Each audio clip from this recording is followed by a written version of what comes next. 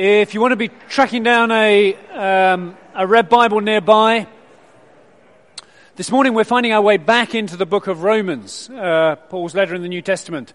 Been a while since we've been there, so thought it makes sense just for a moment or two before Katie comes to read chapter 4, just to reorientate us a little bit to this letter. So Paul's letter to the Christians in Rome, somewhere around 58 AD. Some of those believers in Rome were of a Jewish background, but probably the majority weren't, Gentiles, not Jews. Paul had never been to Rome, so this letter serves as something of an introduction to himself and an introduction to the gospel that he preaches. It looks as if Paul is planning to visit Rome on his way through to Spain.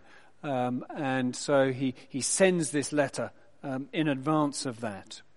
And so far, the bit we've looked at before Christmas, chapters 1, 2, 3, so far it's been largely bad news. For 3 chapters, Paul has set out the case against mankind, showing how every single one of us is guilty of rebellion against God, and every single one of us, therefore, stands under the judgment of God. Now, of course, Paul doesn't by that mean that we are all morally identical. He recognizes that there are some good people and some bad people.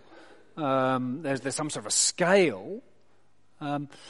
But his point is that no one, even the best of us as it were, reaches the standards of God.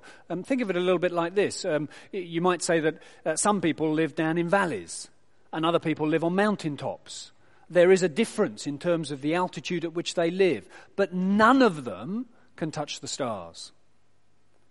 So it is with us. Yes, we may vary. You might find some people are relatively better and relatively worse. But in Paul's language, verse 23 of chapter 3, all have sinned and fall short of the glory of God. But that's the bad news. The great message of Romans, though, isn't bad news, it's good news. The good news that a righteousness has been made known. That God has revealed a way in which he is able to both deal with sin, condemn sin, and yet simultaneously forgive the sinner. And this is the righteousness that comes by faith in Jesus Christ to all who believe. He's achieved this, how? Verse 25, by presenting Christ as a sacrifice of atonement. Sin gets condemned in Jesus, but justification, a right status, also gets granted through Jesus. Now, the way it works is that Jesus gets the punishment that belongs to me, and I get the righteousness that belongs to Jesus. Now, if you've been around at Christ Church for a while, then the essence of this gospel won't be news to you. But it is radical. It's extraordinary that God should act in this way. And we can become familiar with it and somehow sort of overlook just how extraordinary it is that God should absorb the very punishment for sin in himself and grant to us a status of righteousness equivalent to that Jesus Christ himself has. And it is so radical, so extraordinary, that it raises all sorts of questions. And the next few chapters of this letter deals with some of the questions that this extraordinary gospel begins to raise. And the first, in chapter 4, is all about how does this new thing, the gospel, relate to the Old Testament and the Old Testament people of God? How does this fit together? Because God had a chosen people, didn't he? For centuries he had a chosen people. So now that he's initiating something new, what does that mean for all that went before? And those are the questions that need to be in our minds as we listen to chapter 4. Let me pray for us. Actually, I barely need to pray after Katie's most excellent prayer, but I'll do so briefly. Father God, we echo the things that we just prayed about a moment ago, that your word would indeed be light and life to us as we hear it and think about it together. In Jesus' name, amen. Great.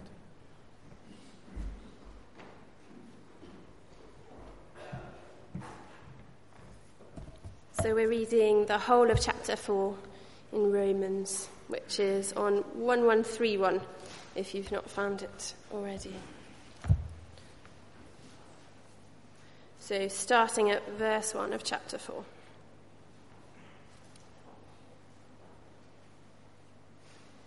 What then shall we say that Abraham, our forefather according to the flesh, discovered in this matter? If, in fact, Abraham was justified by works, he had something to boast about, but not before God. What does Scripture say? Abraham believed God, and it was credited to him as righteousness.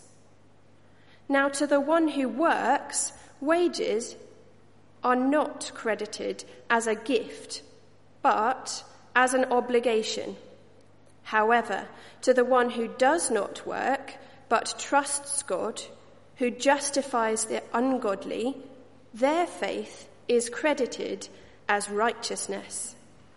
David says the same thing when he speaks of the blessedness of the one to whom God credits righteousness apart from works. Blessed are those whose transgressions are forgiven, whose sins are covered. Blessed is the one whose sin the Lord will never count against them. Is this blessedness only for the circumcised, or also for the uncircumcised? We have been saying that Abraham's faith was credited to him as righteousness. Under what circumstance was it credited? Was it after he was circumcised or before? It was not after, but before. And he received circumcision as a sign, a seal of the righteousness that he had by faith while he was still uncircumcised. So then, he is the father of all who believe but have not been circumcised, in order that righteousness might be credited to them. And he is then also the father of the circumcised, who not only are circumcised, but who also follow in the footsteps of the faith that our father Abraham had before he was circumcised. It was not through the law that Abraham and his offspring received the promise that he would be heir of the world, but through the righteousness that comes by faith. For if those who depend on the law are heirs, faith means nothing, and the promise is worthless, because the law brings wrath. And where there is no law, there is no transgression. Therefore, the promise comes by faith, so that it may be by grace and may be guaranteed to all Abraham's offspring, not only to those who are of the law, but also to those who have faith of Abraham. He is the father of us all. As it is written, I have made you a father of many nations. He is our Father in the sight of God, in whom he believed, the God who gives life to the dead and calls into being things that were not. Against all hope, Abraham in hope believed, and so became the father of many nations, just as it had been said to him, so shall your offspring be. Without weakening in his faith, he faced the fact that his body was as good as dead, since he was about 100 years old, and that Sarah's womb was also dead. Yet he did not waver through unbelief regarding the promise of God, but was strengthened in his faith, and gave glory to God, being fully persuaded that God had the power to do what he had promised. This is why it was credited to him as righteousness. The words "it was credited to him" were written not for him alone, but also for us, to whom God will credit righteousness, for us who believe in him who raised Jesus, our Lord, from the dead. He was delivered over to death for our sins and was raised to life for our justification. Kate, thank you very much for reading for us. Now, do you see what's being done here? You see how Paul is going about this? In raising and tackling the question of where the Old Testament people of God stand, he goes right to the top. He goes straight to Abraham. Abraham, the forefather of the Jewish nation, the one from whom every Jew traces their descent. So he goes straight to Abraham. What did Abraham make of all of this? How did he fit in to this system? Look what he says in verses 1 to 3. What then shall we say about Abraham, our forefather according to the flesh? What did he discover in this matter? If in fact Abraham was justified by works, he had something to boast about, but not before God. What does Scripture say? Abraham believed God, and it was credited to him as righteousness. Abraham, we discover, gained this righteous standing before God simply by believing, not by what he had done. Now that immediately raises another question, which is, well, okay, maybe then this justification by faith, this righteousness that you get just by believing, maybe it's only for Jews. Maybe you can only have it if you're a Jew and you've been circumcised and all of that. So we've got 3 headings that we're going to work at today. Thinking about this justification by faith. Who's it for? How does it work? Where does it lead? Okay, and we're already into the first of those questions. Who's it for? Is it just for Jews then? Verse 9. Is this blessedness only for the circumcised, or also for the uncircumcised? We've been saying that Abraham's faith was credited to him as righteousness. Under what circumstances was it credited? Was it after he was circumcised or before? It was not after, but before. Paul's saying the sequence is all important, the order of events. Circumcision was the big sign of being a Jewish person, as the sign given to the Jewish people. Now, that made it easy to imagine that your privileged status as a Jew was somehow derived from circumcision, as if that was all that mattered. Provided you'd been circumcised, then everything was well.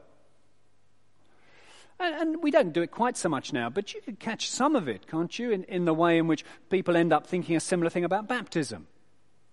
You know, as long as you've been baptized, then you're in. That's you sorted. But, of course, that's to muddle the sign with the thing that the sign signifies. The timing is all important. In Genesis chapter 15... God calls Abraham out to gaze at the night sky. Beautiful, clear night sky, long way from any city, easy to see the stars. And God says to Abraham, look up, count the stars if you can. The myriad stars, countless in number, millions of them. And God says, Abraham, that's how many offspring you're going to have. That's how many descendants are going to come from you. Which was a little tricky to believe, given that Abraham didn't even have one at that point. But Abraham believed God. And that belief was credited to him as righteousness. But it took another 14 years on to chapter 17 before God then gave the sign of circumcision. See, so at the point that Abraham gets credited with righteousness, he's not circumcised. The circumcision comes just as a sign of the righteousness that he already had. And it's a similar sort of idea. Baptism comes as a sign of the righteousness that a person has by faith in Jesus Christ. The sequence all important.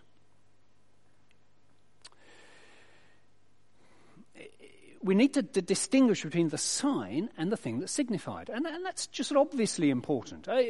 As it happens, over the next couple of days, you're very kindly allowing all of us on the staff team to go off on a retreat. We're going to spend a couple of days in Suffolk. Now, the senior staff, 4 of us are heading off tonight, and everyone else is following on tomorrow.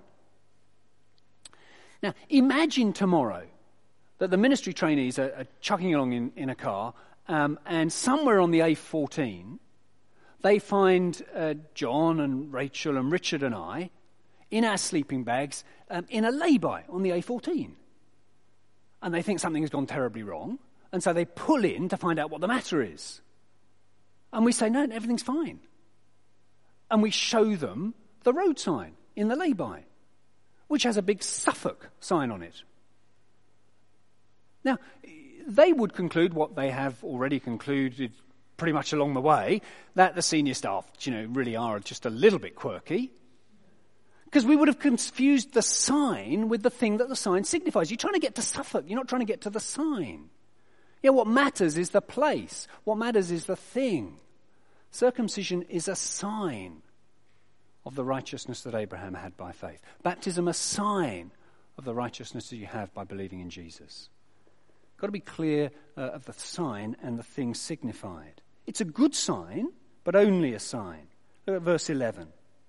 He, Abraham, received circumcision as a sign, a seal of the righteousness that he had by faith while he was still uncircumcised. So then he's the father of all who believe but have not been circumcised, in order that righteousness might be credited to them.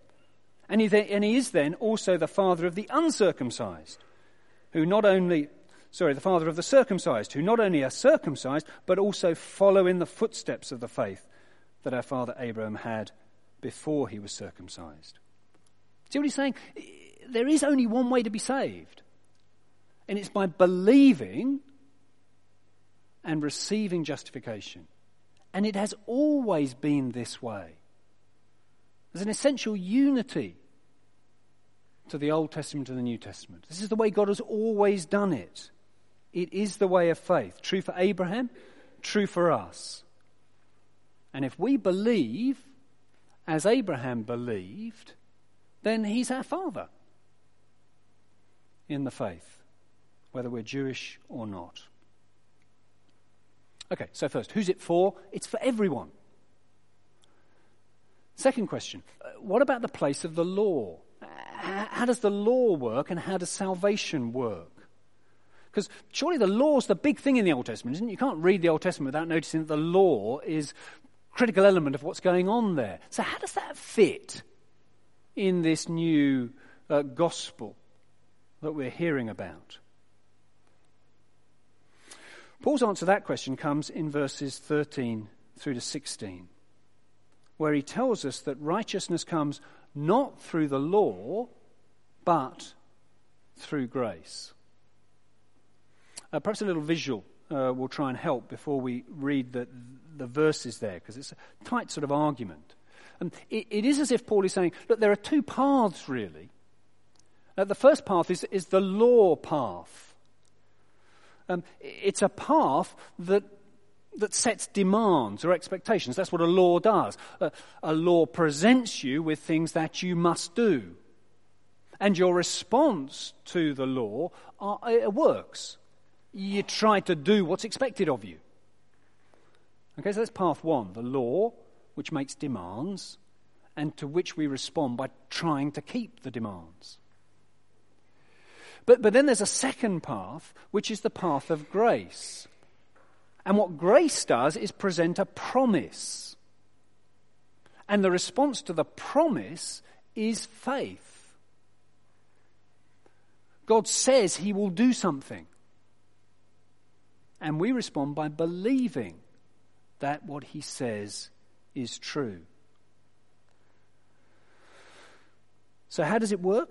Is the Old Testament all about law and the New Testament all about grace? Is that the way it was? God did it one way initially, and now he's changed and done it a different way.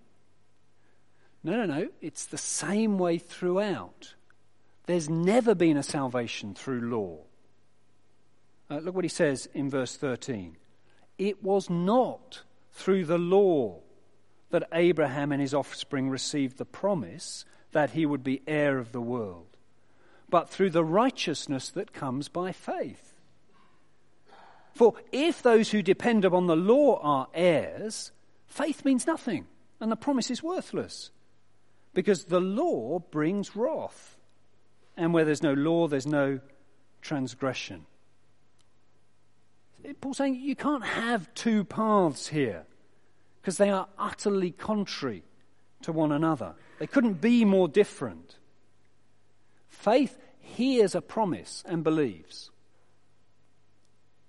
But law produces a demand which we then try and work to fulfill. And if that law-keeping stuff could do the business, if that could get you righteous with God, then there would be no need for a promise. There'd be no need for grace. But the fact is that the law never produced righteousness. No, the law ever only produced wrath. The law set demands that we were unable to keep and just revealed our need for a righteousness that came from somewhere else. The only path that is open to you and I is the path of faith. See, law just leads to wrath. If we try to do works, it will always end in wrath because we can't fulfill the law.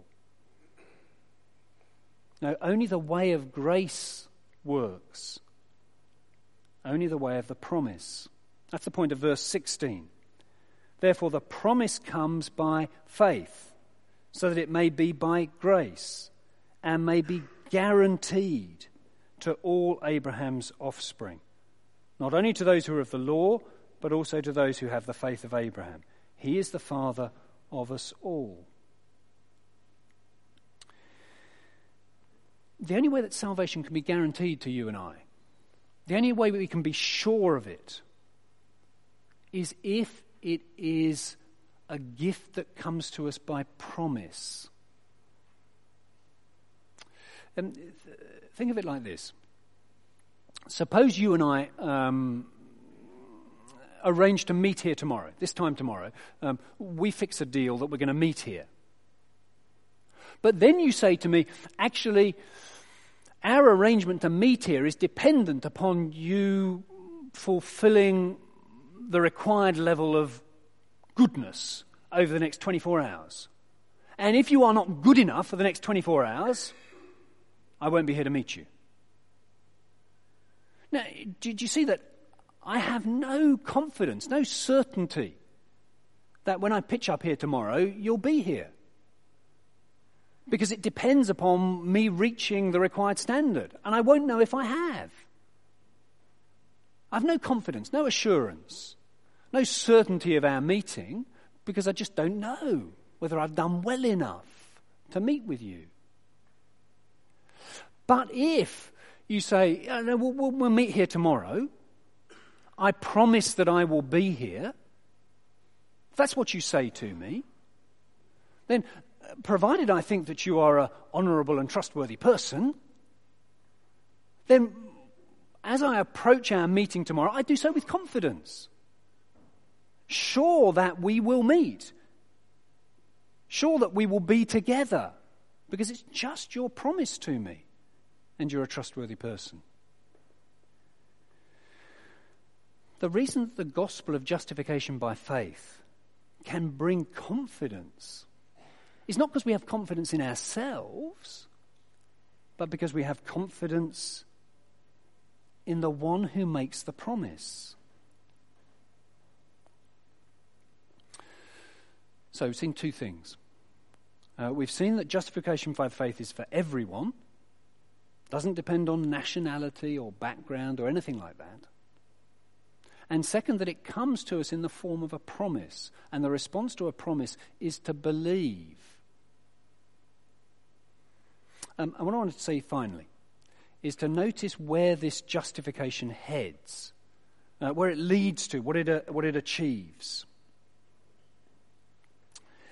Final verse or the final section of our chapter revisits the very lovely story of Abraham and Sarah's wrestle to believe that God would give them these descendants. See it in verse 18, where against all hope, we're told that Abraham in hope believed, and so became the father of many nations. Just as it had been said to him, so shall your offspring be. Without weakening in his faith, he faced the fact that his body was as good as dead, since he was about 100 years old, and that Sarah's womb was also dead, yet he did not waver through unbelief regarding the promise of God. It is an extraordinary bit of the Old Testament narrative, isn't it? You read it and sort of find it just extraordinary. Here is Abraham at 100, Sarah not much younger, and there they are, year after year, waiting for this baby to arrive. And I don't know, what do? They're pitching up at the local obstetrics department. Can you imagine the reception they receive? You know, nurses sort of putting their hand gently on their arm and saying, no, down the corridor on the left, that's geriatrics. You know, you pop down there. Or perhaps somebody says, do you know, actually, a bit further down the corridor on the right, psychogeriatrics, that's what you really need. I mean, are they mad? Are they balmy? They're 100.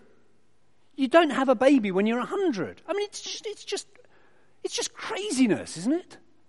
To believe such a thing.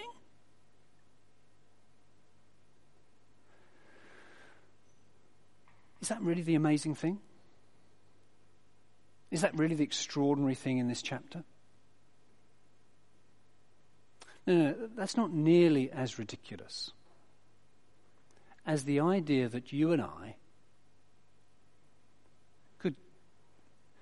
could come before the glory of God, could come before the one who has made all things, the one who has existed in all eternity, the one who is utterly righteous, blazingly pure, that you and I could step into his presence, and despite our rebellion, despite the days, the weeks, the months, despite all the ways in which we have ignored him, rejected him,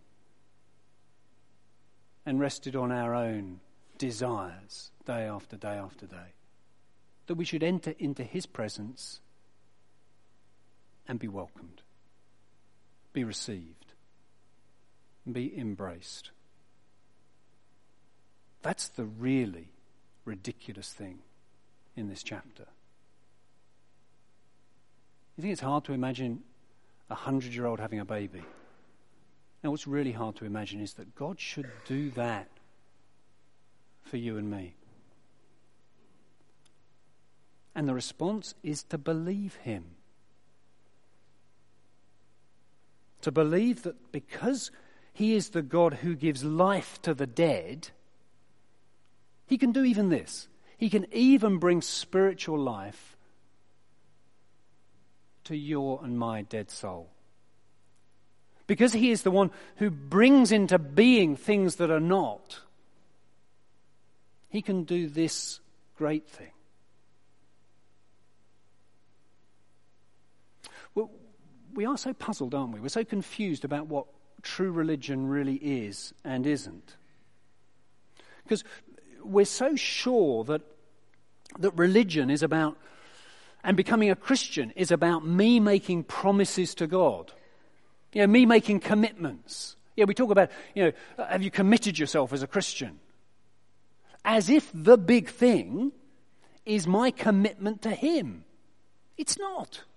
That's religion. Christianity is about his commitment to me. It's about him making me a promise, not me making him one.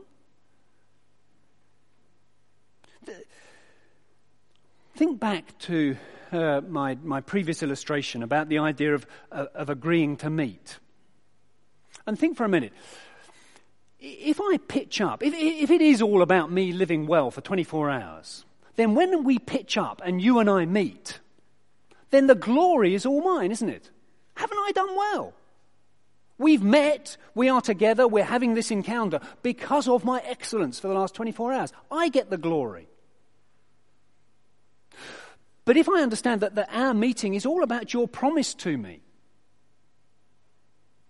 then me turning up gives you the glory because I say, you are trustworthy. I believe your word when you speak it to me. That's the sort of person that you are. And in an infinitesimally much bigger way, when God says to us, I will justify you, I will make you righteous that you may dwell in my presence, and you and I believe him, we give glory to him. We say, even that he is capable of doing.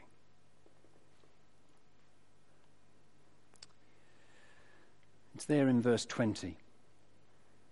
Rather than waver through unbelief regarding the promise of God, we're strengthened in faith and give glory to God, being fully persuaded that God has power to do what he has promised. Now, can I speak for a moment to those who think they're not good enough to be Christians? To those who think, I haven't really quite got it in me. I'm not a good enough person. I couldn't keep it up. I'm not sure that I've got what it takes to be one of these Christian believers. Can I say, if that is the way you're thinking, do you see that you've confused what you do for God with what he does for you? It's not about whether you can keep it up. It's not about whether you're a good enough person to become a Christian. It is just about taking him at his word, believing him when he says that he promises to make you righteous and receive you into his presence. This is how we honor him. This is how we bring him glory. Not by all the mighty things that we do for him. No, essentially we bring him glory just this way. Just by believing his promise to us. By living as men and women of faith. Faith in the one who, verse 24, raised Jesus our Lord from the dead. Believing, verse 25, that this Jesus was delivered over death for our sins and was raised to life for our justification. The great power is not in my faith. No, the great power is in his promise. Faith is just the means by which I receive it. Just as there is light and I see it, or there is sound and I hear it, there is a promise and I believe it. Does that seem too pedestrian, just believing? You want to do something that's a little bit more heroic than that? Nothing pedestrian about faith. If you and I lived convinced that this were true, really convinced, if you believe that this is what God has done for you, transform everything about your life today, tomorrow, and forever. In all sorts of ways at the moment, mortality is pressing itself upon me. People getting towards the end of their lives. How will doing death be different when you believe this? When you are persuaded that this is true? That God justifies you by faith. But it won't just transform the day of your death. It will transform every day between now and then. Brothers and sisters, believe this gospel. Believe that there is justification by faith, and bring him glory. Let me pray that might be so. Father God, you have spoken to us the most extraordinary word. You speak into our lives that we know are full of ungodliness, full of all sorts of resistance to you, full of desires for things that are not pleasing to you. And you speak into these lives of ours, and you tell us that you will justify us. You will treat us as if we were Christ himself. You will welcome us with all the warmth that you, God the Father, has for Jesus, your Son. And you ask that we might believe you. You ask that we might respond as men and women of faith. Grant that it might be so, that we would bring you the glory that you deserve for doing such a glorious thing. In Christ's name we pray. Amen.